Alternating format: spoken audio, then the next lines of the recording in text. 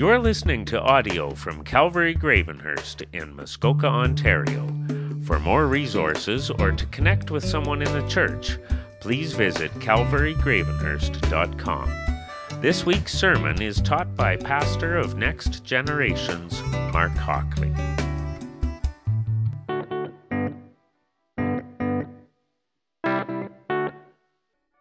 It is great to be with you all this morning. My name is Pastor Mark, one of the pastors here. Welcome. We are so glad that you have come to worship and to pray and to study God's Word and to take communion together. That is a privilege and a blessing. This morning, let us pray, and then we will dive into the book of Titus. God, you are so good, Lord, and we praise you. We praise you as a God who is majestic, a God who is light, a God who is justice and peace and love. God, we praise you as a God who's transcendent and yet immanent. Lord, we're so grateful for you, and we worship you this morning. God, I confess that I am a broken and sinful man. God, that so often I fail to put you on the throne of my life, to put you first in my life, God. And I confess that, God, I am broken. I am sorry. Would you help me, Lord, in that? Would you help all of us in that? God, we want to live out what we sang. God, would you help to teach our hearts that you really are enough for us? God, that you would be enough above everything else in our life. Lord, our hearts are so prone to want other things. Would you help us?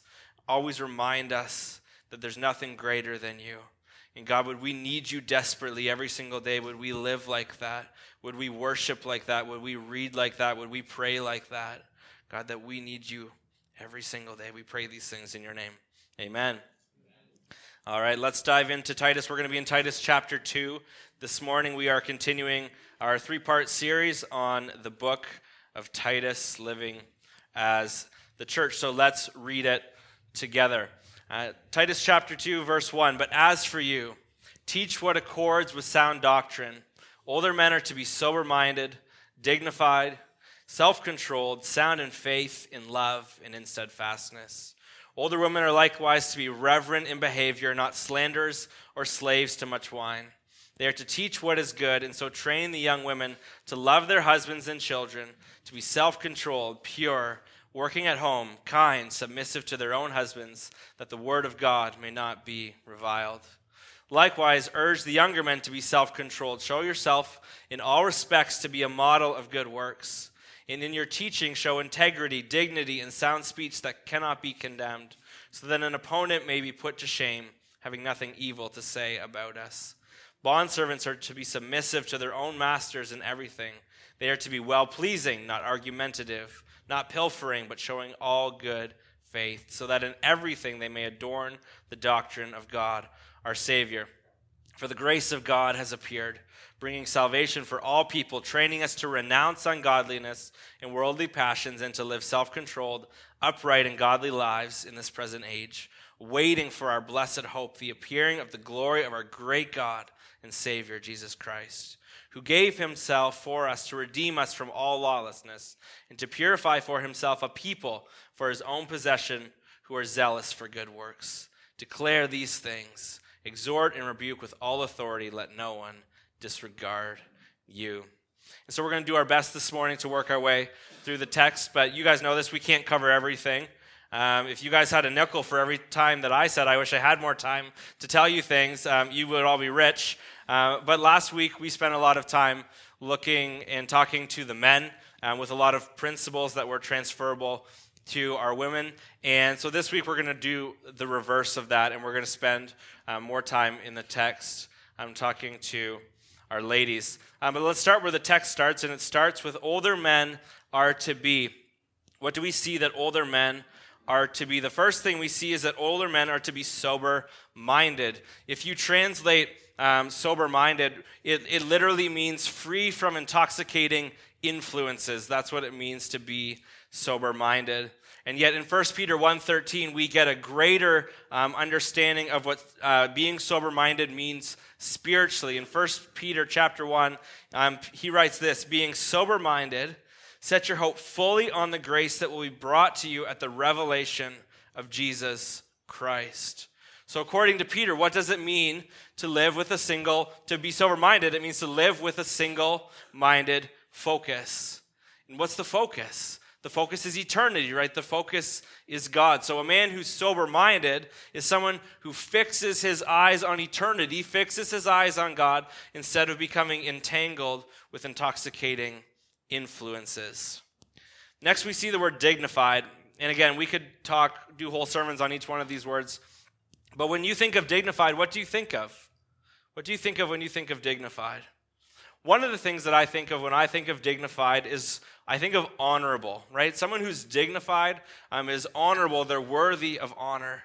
And what does honorable look like in the church, right? I think one of the things that honorable looks like in the church is spiritually healthy, spiritually growing, right? These are the men that I find to be honorable and dignified in the church, men that I look up to and strive to learn from. We also see self-controlled, sound in faith, in love, and in steadfastness. And I want to commend those of you, men, who are sound in love, because it's very obvious to tell who you are. The younger men gravitate to you, the teens gravitate to you, the children gravitate to you because you're sound in love. And so if you see this happen in your life, I would say be encouraged in that. We move on in the text and we see that older women are to be. And the first thing that it says is what? Likewise, reverent in behavior. And so that sounds a little bit different in English, but it's basically the same connotation. It's the same sort of thing that he's trying to get across as the men, that they are also to be dignified, honorable, spiritually healthy. And then we see next, not slanderers. I would encourage you, plead with you ladies, to watch your tongue.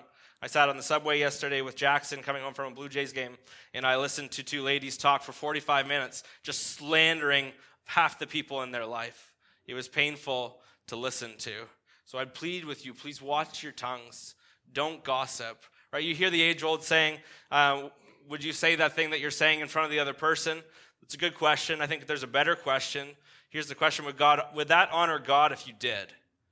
Would that honor God if you said that thing, rather whether you said it to them or not, right? Would that honor God if you did?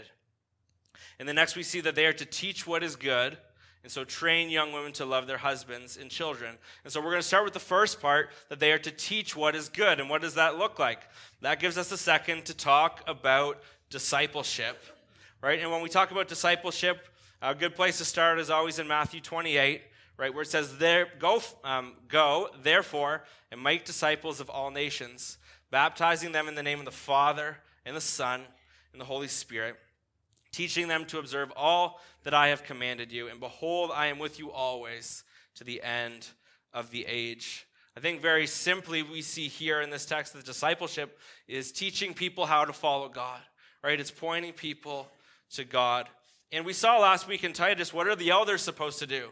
One of the jobs of the elders is that they're to be able to teach, right? So when we come together as a church, when we open God's word together, part of the reason we've structured this in this way is because we're trying to be obedient to this. What are we doing when we do this? We're doing discipleship, right? Part of the goal is that we would teach you to observe all that God has commanded us as Christians. That's part of the goal here when we gather as believers. When we gather as believers, we also we pray, right? And we worship through song, and we serve our community together. When we engage in real, meaningful relationships and care for each other spiritually, practically, what are we doing? We're doing modeling, we're doing teaching of all the different things that God's called us to do, teaching us to observe all that he's commanded us. What are we doing? We're doing discipleship together. So I must value getting together in the church. But we don't just do discipleship in big gatherings, do we? We also live it out in groups, right? And we live it out one-on-one. And one of my greatest joys as a pastor is just to hear when people meet together simply to open God's word together or to simply pray together. That is one of the things that thrills my soul. They don't need another program. They just want to get together and open God's word together. That's a beautiful thing. So when we're discipling, we're teaching people to follow God. Right? And that's what Titus is calling the older women here to do for the younger ladies. And so let's look at this a little bit. What do you need to be in order to disciple someone? So let's look at some qualifications for discipleship. I want you to notice this list. The bar's low. Number one, you're a Christian, right? You need to be a Christian to disciple someone. Why? Because you can't teach someone to strive towards something that you're not already striving towards, right? But notice that we didn't say perfectly, right? So many people get hung up on, I can't disciple because I'm going to screw it up. I can't do it perfectly. You're not called to do it perfectly. Are you striving towards Christ? Number two, you're growing in the Lord, right? Remember last week, what did we talk about? That the knowledge of the truth accords with godliness. If that's happening in your life, if your knowledge of the truth, the knowledge of who God is, the knowledge of the gospel is growing in godliness in your life, then you are meeting a qualification to be a discipler. Number three, you're humble, right? Disciples, they're the opposite of trying to convey perfection, right? You're teaching through your own failure, right? You're willing to say, I don't know, right? That shows you're gospel-centered, right? The people that I'm scared about aren't the people that don't know everything. The people that I'm scared to watch other people disciple is the people that think they know everything and won't admit when they're wrong, so they make something up. That's scary. Not knowing everything, that's not scary. Nobody knows everything, right? Number four, you have multi-generational friendships, right? I think older ladies, this one is staring you at the face in the text, isn't it? In order to be a discipler of younger women, you need to first do what? You need to first know younger women. Do you have relationships with our younger women so that you can actually disciple them? And number five, you understand this isn't optional, right? Discipleship isn't optional in the church, right? It's not something that only people with 5 PhDs get to do and everybody else sits back, right? And so what I want you to see here is that I think in our heads we've set the bar way too high, right? And yet in the church, what God's calling, what's he looking for? He's looking for obedient people. He's looking for faithful people. He's looking for humble people who are Christians. That's what he's looking for in discipleship. And so practically, let's talk about a few practical tips for discipleship. And before we get there, I just want to say this. My hope and my prayer is that you would look at the truth in God's word that we just looked at, and if you're not discipling someone, that you would want to be obedient and start. And not because you're guilted by me or any of the elders who are up here. My prayer for you is this. We prayed this in the back. I've been praying it all week. I want the Holy Spirit to open up your eyes to how amazing and magnificent it is to disciple someone. It is a beautiful, beautiful thing to do. It's one of my favorite things in the world to do. It's wonderful. It's not something to be done out of guilt. It's a great joy and privilege. And those of you who are doing it, you can nod and agree because you know that it's true. But practically, let's look at a few things. Number one, how to create multi-generational friendships. Few things I would encourage you ladies to do. First one, come out to our women's nights, right? Starting again in the fall, they'll be starting up. Even if you feel like they're not for you. Use that night to get to know women that you don't know, to build some of those multi-generational friendships. I'm not allowed to show up at the women's nights, but the men's nights, I get to show up to those. And I want to give a shout out to Keith McLaughlin. Many of you know Keith. He's 82. He can't hear everything that's being said at these nights. You know, we get downstairs, it gets loud and boisterous, and sometimes it can be hard to hear. In many ways, the night is not specifically designed for him, and yet he shows up for one purpose. He comes to build relationships with our younger men, and that's a really cool thing. Number two, I would encourage you in this, invite a younger woman out for coffee.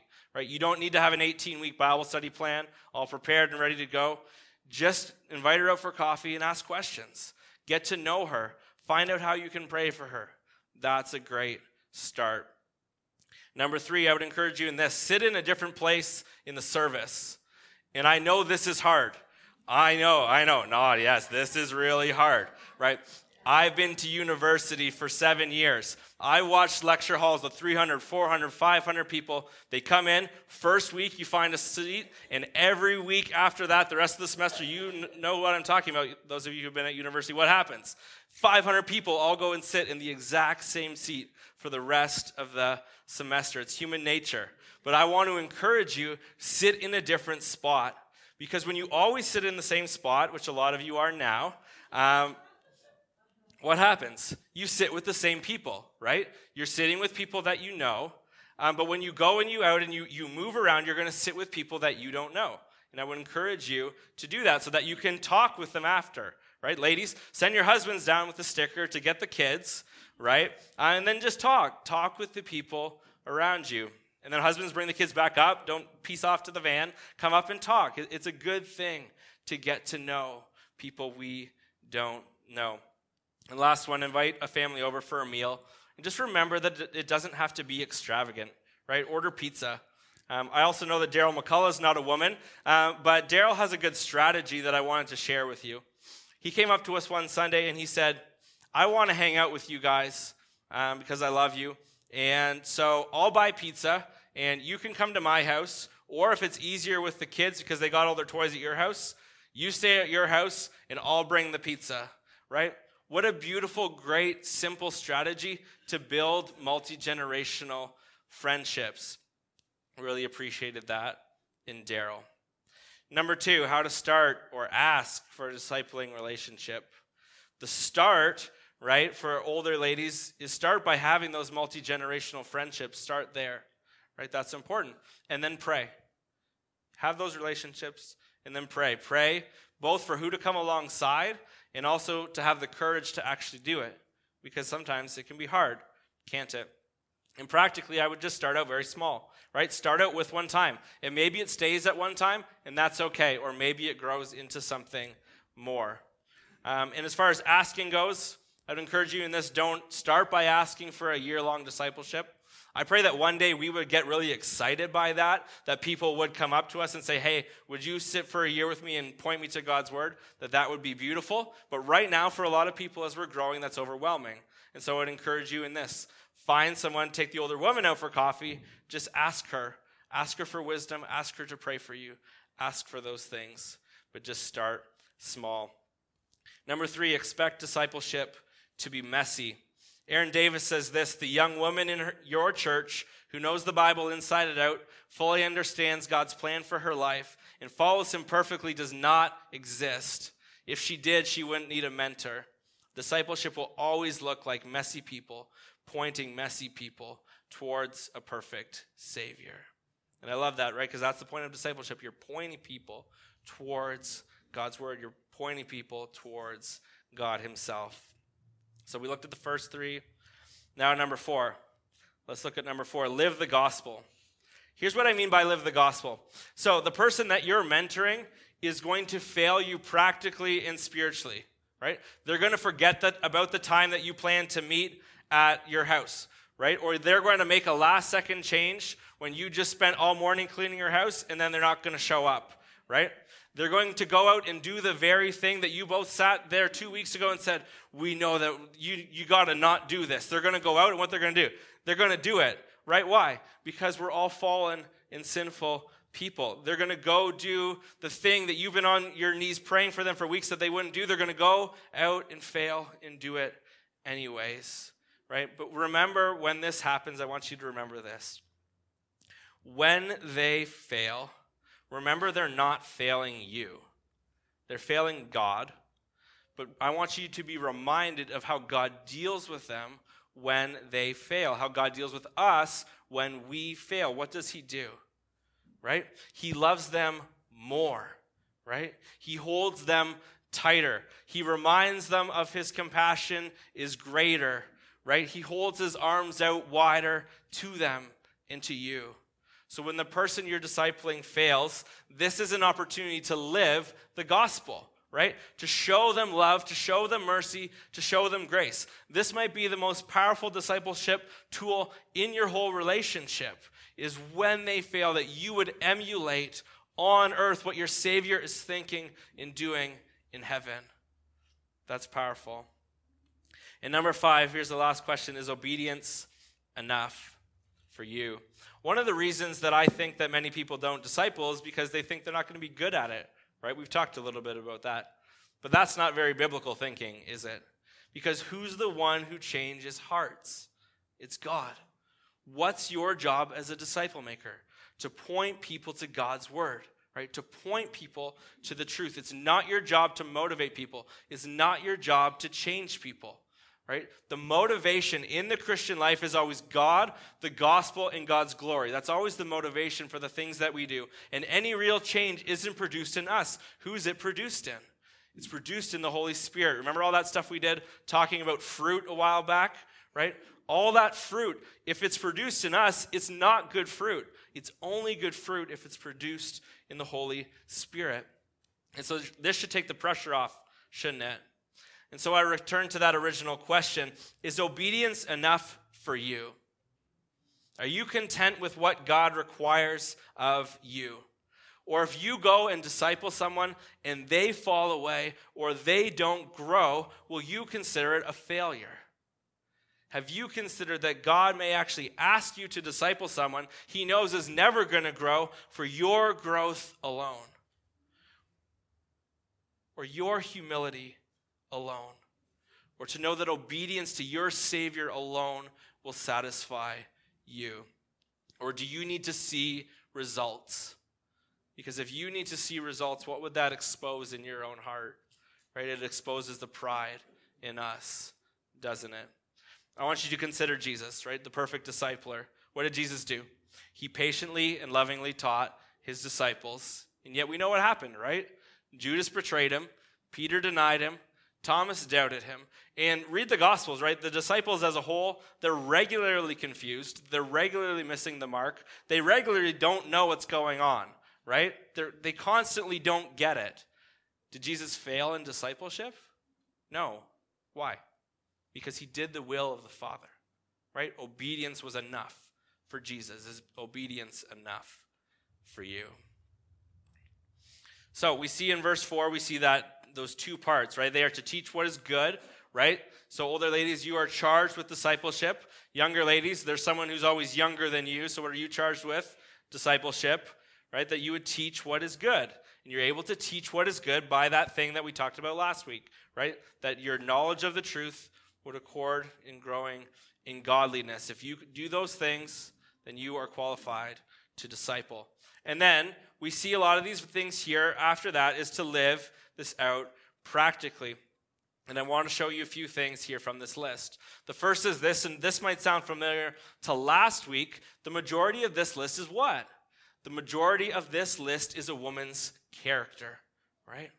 Some of these things are things that are lived out, but they're lived out of character, right? We can so often read verse 4 and think that we need to teach younger women to sew and to cook and to clean, and those things are helpful, right? I'm not saying don't do those things. Those things are helpful. Those things are good. They can love their husbands in those ways. But that's a secondary truth, isn't it? What's the primary goal of that text? It says that they would love their husbands and love their children, right? And how does the Bible call us to love? Right? It's with the sacrificial love that Jesus showed for us. Right? That's the kind of love that we are called to. They're called to love their husband. And then practically that's going to play out differently.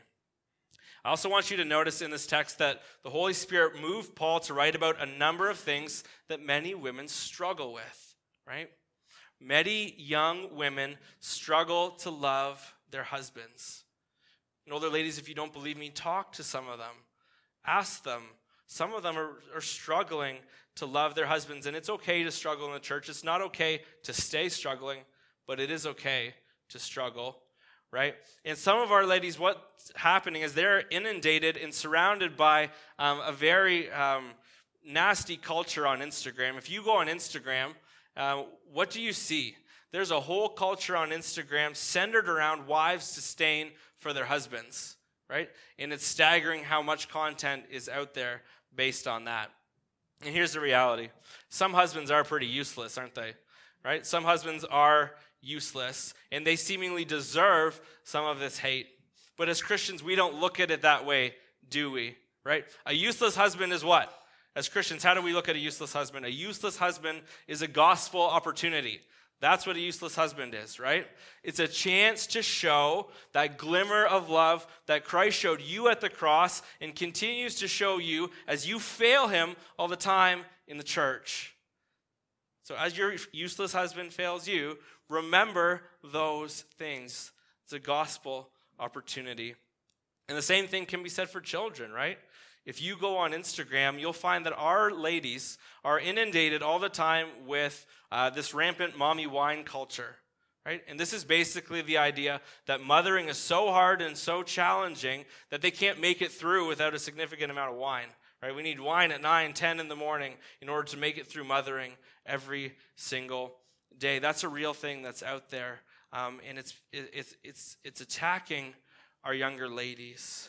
And so older ladies, our younger ladies need you. They need your prayers. They need your kindness and steadfastness. And they need your godly advice, right? Because the world is not kind to them. We see self-controlled. Ladies, how controlled is your anger, right?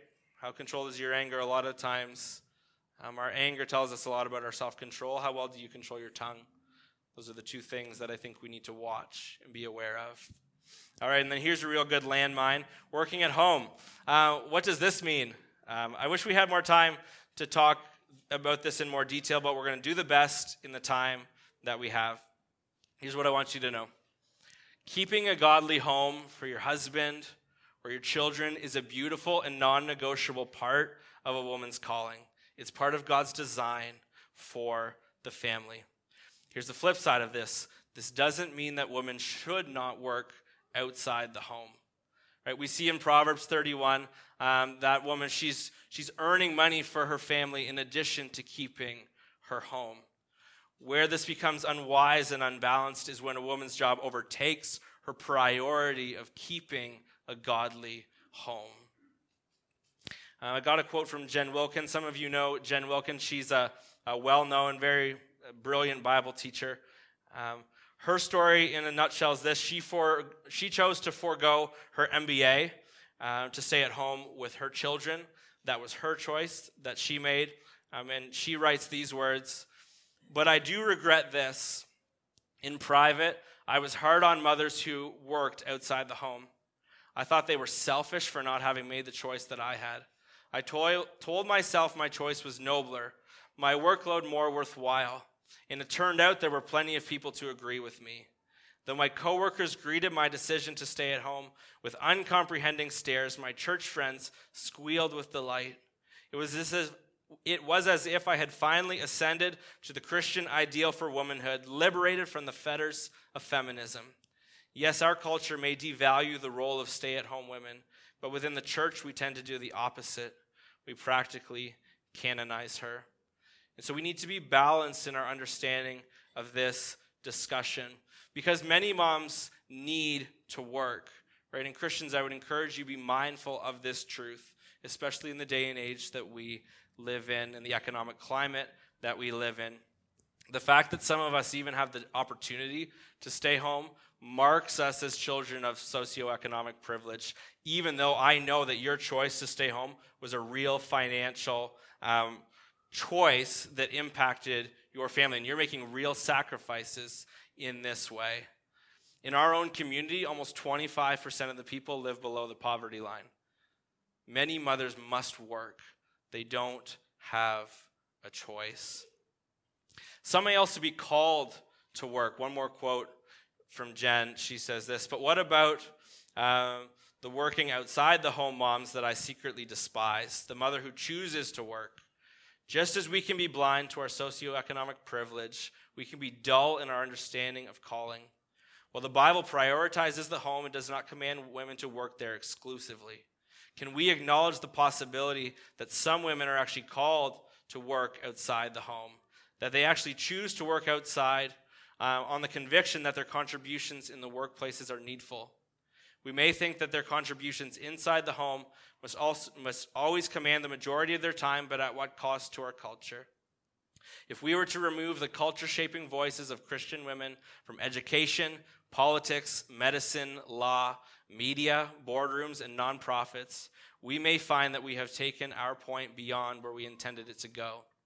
I wonder if that positive influence may be missed in damaging ways. A mother's true enemies, selfishness and self-centeredness, know no job description. When I left my career, I packed away my selfishness with my briefcase, only to find that it had taken up residence in my diaper bag."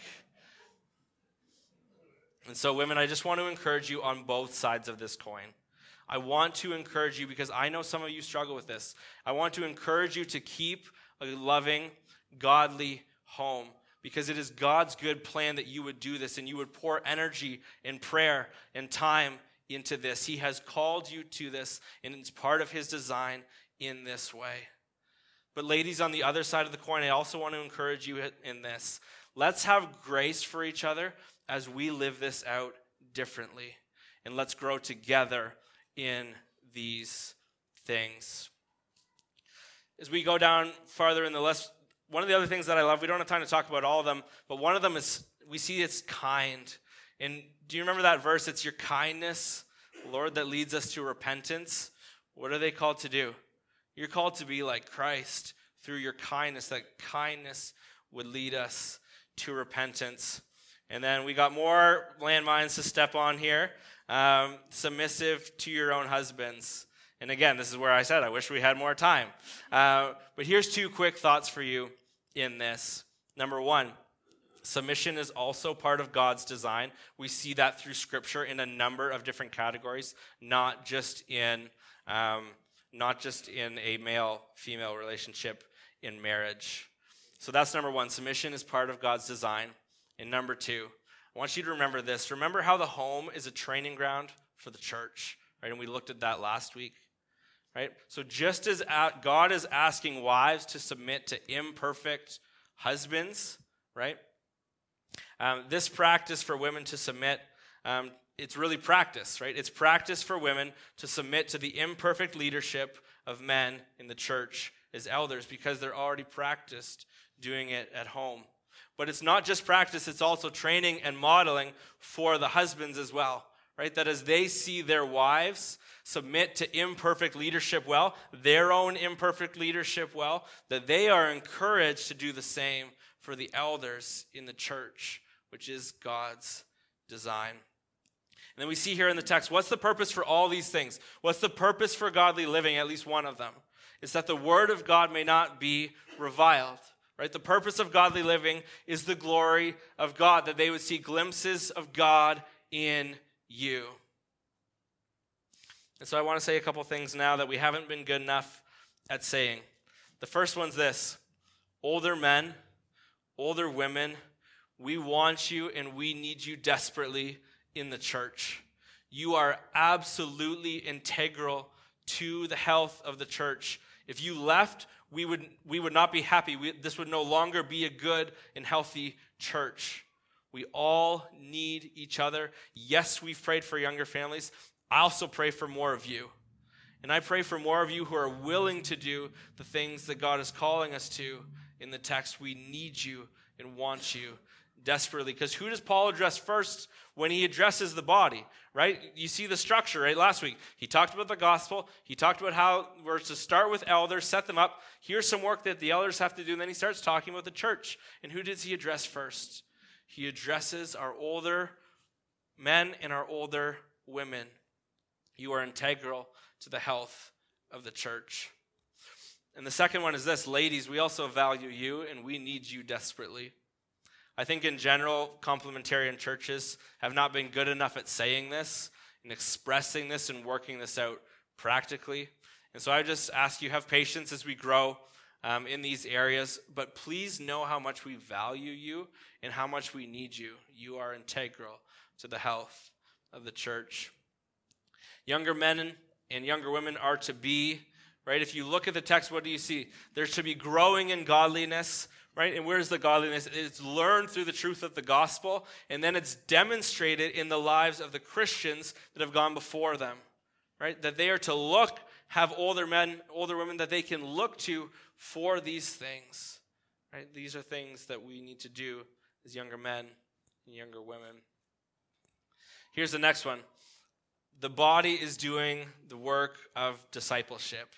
And I hope this is one of your primary takeaways of this text, right? Because we just looked at the setup of the church, right? We got the elders first, and then he's going to talk to the body, right? He sets up leaders to lead, but then he expects everyone to do the work of discipleship. He expects everyone to live together in this way, to grow in godliness together for the purpose that others would be saved, and we'll look at that more in the future, right? Notice the other thing he expects unity in the church, right? One of the things I was struck with at the Blue Jays game yesterday is just, sports are really amazing to have 40, 50,000 people come together for a common purpose and chant in unity and get all dressed up and wear the same things, right?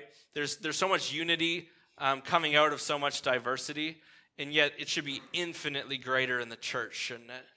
Right? Our unity around Christ and what we have is way better than Vladimir Guerrero Jr., right? Christ is so much greater. Would we have that same unity in the body as we strive towards these things? And the last one that I want you to notice is this. And this, I wish we had time for a sermon, but the gospel is the motivation. But instead, I'll show you 4 things. 4 things that we look at, because if you look at 11 through 15, that's the gospel. What he's telling them is the gospel. So he started with the gospel, then he put it in, and then he's like making a big cheeseburger. And then again, he's got the gospel. There's more patties in there. For what's the grace? For the grace of God has appeared, right? The grace of God. And then notice what it says next. It says that the grace of God does what? It trains us to renounce ungodliness and worldly passions. That's incredible, right? It's the gospel that compels us to live for God, but the grace of God trains us to renounce ungodliness and worldly passions. Scott Hubbard says this. He says, the no of self-control is, and he's talking about renouncing, right? Because renouncing is just saying no. The no of self-control is not the calm no of a wedding RSVP. No, it's the terrible no of self-denial, of refusing to gratify the inner beast that barks for satisfaction. Self-control can feel like severing an arm or tearing out an eye, which of course he's talking about what Jesus said in Matthew, right? And isn't that so true? One of the things that we didn't have more time to talk about is if you go look through the text, look at how often in all categories self-control is brought up, right? Not everything's repeated. Self-control, I think, comes up 3 or 4 times if you look at it in the text. It's something that we are to do as a body, and we need the grace of God to do it. Because we can relate to this, can't we? I know I can, right? That inner beast that barks for satisfaction inside me, right? Renouncing ungodliness is not just quick and easy. It's a fight. It takes work. Number 2, waiting for the blessed hope. I love this. I wish we could talk more about this. One of the things that we see in this text is that the Christian life is about waiting. The Christian life is about waiting. But we wait with a hope and with a purpose, right, that we just saw in the text. So here's the question. Will you wait well? That's the question. Will you wait well as a Christian for this day? And then number 3, we see a people for his own possession, right? That we are God's. That was ordained by the Father, carried out by the Son, and sealed by the Spirit. And so what do we see? Our identity is in him, right? And we've got a lot of identity issues in our culture, don't we?